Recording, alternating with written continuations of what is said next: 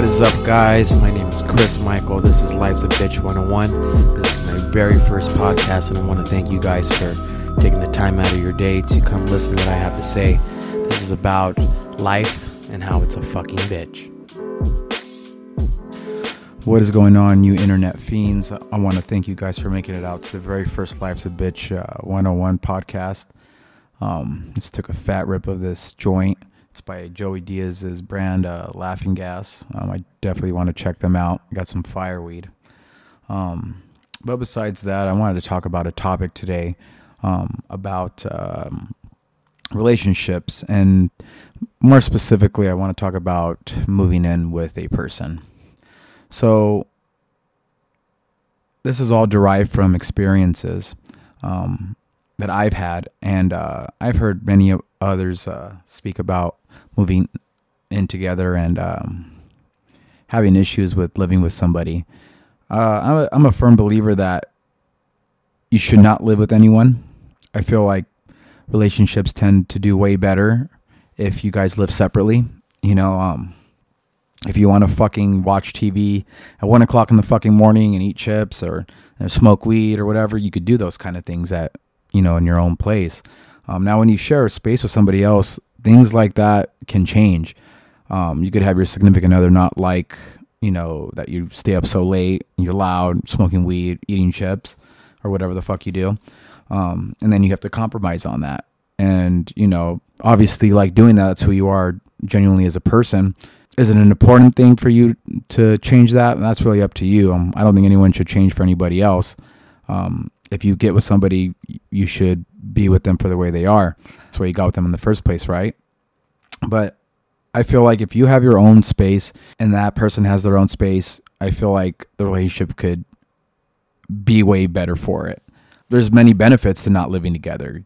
You guys have time away from each other. You're not constantly having to see each other 24/7 or, you know, every time you come home from work, every weekend, you know. Every day, basically, because, I mean, that's what happens when people live together. You basically see each other every single day. You know, you get to decorate your house or apartment the way you want to have it. You get to furnish it with the things you like. You get to make your own food that you like. You know, you could do basically whatever you want.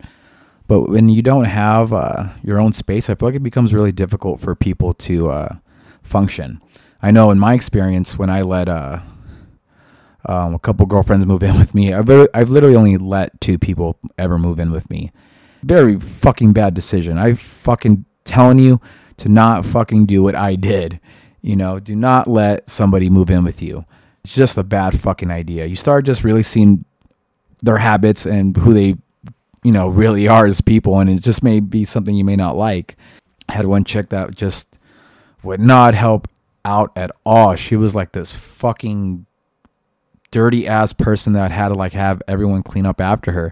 Just, it wasn't worth it. It wasn't worth it to have to deal with that. And then I had another who, you know, who was just constantly complaining about something, could not fucking be happy about anything in her fucking goddamn life. And it was just like, Jesus Christ, you know. And then you have to be around that shit like every single day. I mean, it is not fucking worth it. What's really worth it is to have your own fucking independence, you know. And what I mean by that is have your own fucking place. Do not fucking move in with each other. I just feel like it keeps the spark in the relationship. You guys get to go to each other's pad whenever the fuck you want to and not have to be forced to see each other every fucking day. That's literally a hell on earth, at least for me, you know. I feel like it's very rare for people to really function together every single fucking day. It's bound to blow the fuck up. It is that way. I mean, if your significant other wants to fucking be a slob at their own pad, that's fine. That's at their place, you know. You don't have to go to their place, you know. And you could set the rules at your spot because it's your place. If you don't want them to freaking be dirty at your pad, then, you know, you could state that. I mean, if someone's that dirty and doesn't want to fucking clean up after themselves, then maybe you don't want to fucking be with that person. I really don't see any benefit for people living together. I don't want to have to see your unmade up face every single morning, you know, and, you know, just farting whenever the hell you want to fart. You just get way too comfortable with each other. I mean, if you absolve yourself of that issue when you guys have your own place, he or she's forced to get ready and go see you and look their best, I feel like everyone should always keep it that way. Should always be trying to look good for each other, always be trying to pursue each other and not get complacent and comfortable with each other. It sucks. I don't like it. That's one of the big reasons why I'm saying don't move in with your significant other. You get to see the good, the bad, and the ugly, and it's usually bad and ugly. In my opinion, that outweighs the good. So don't move in together.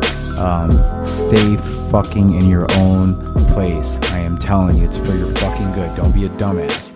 And that's how you can stop your life from being a bitch.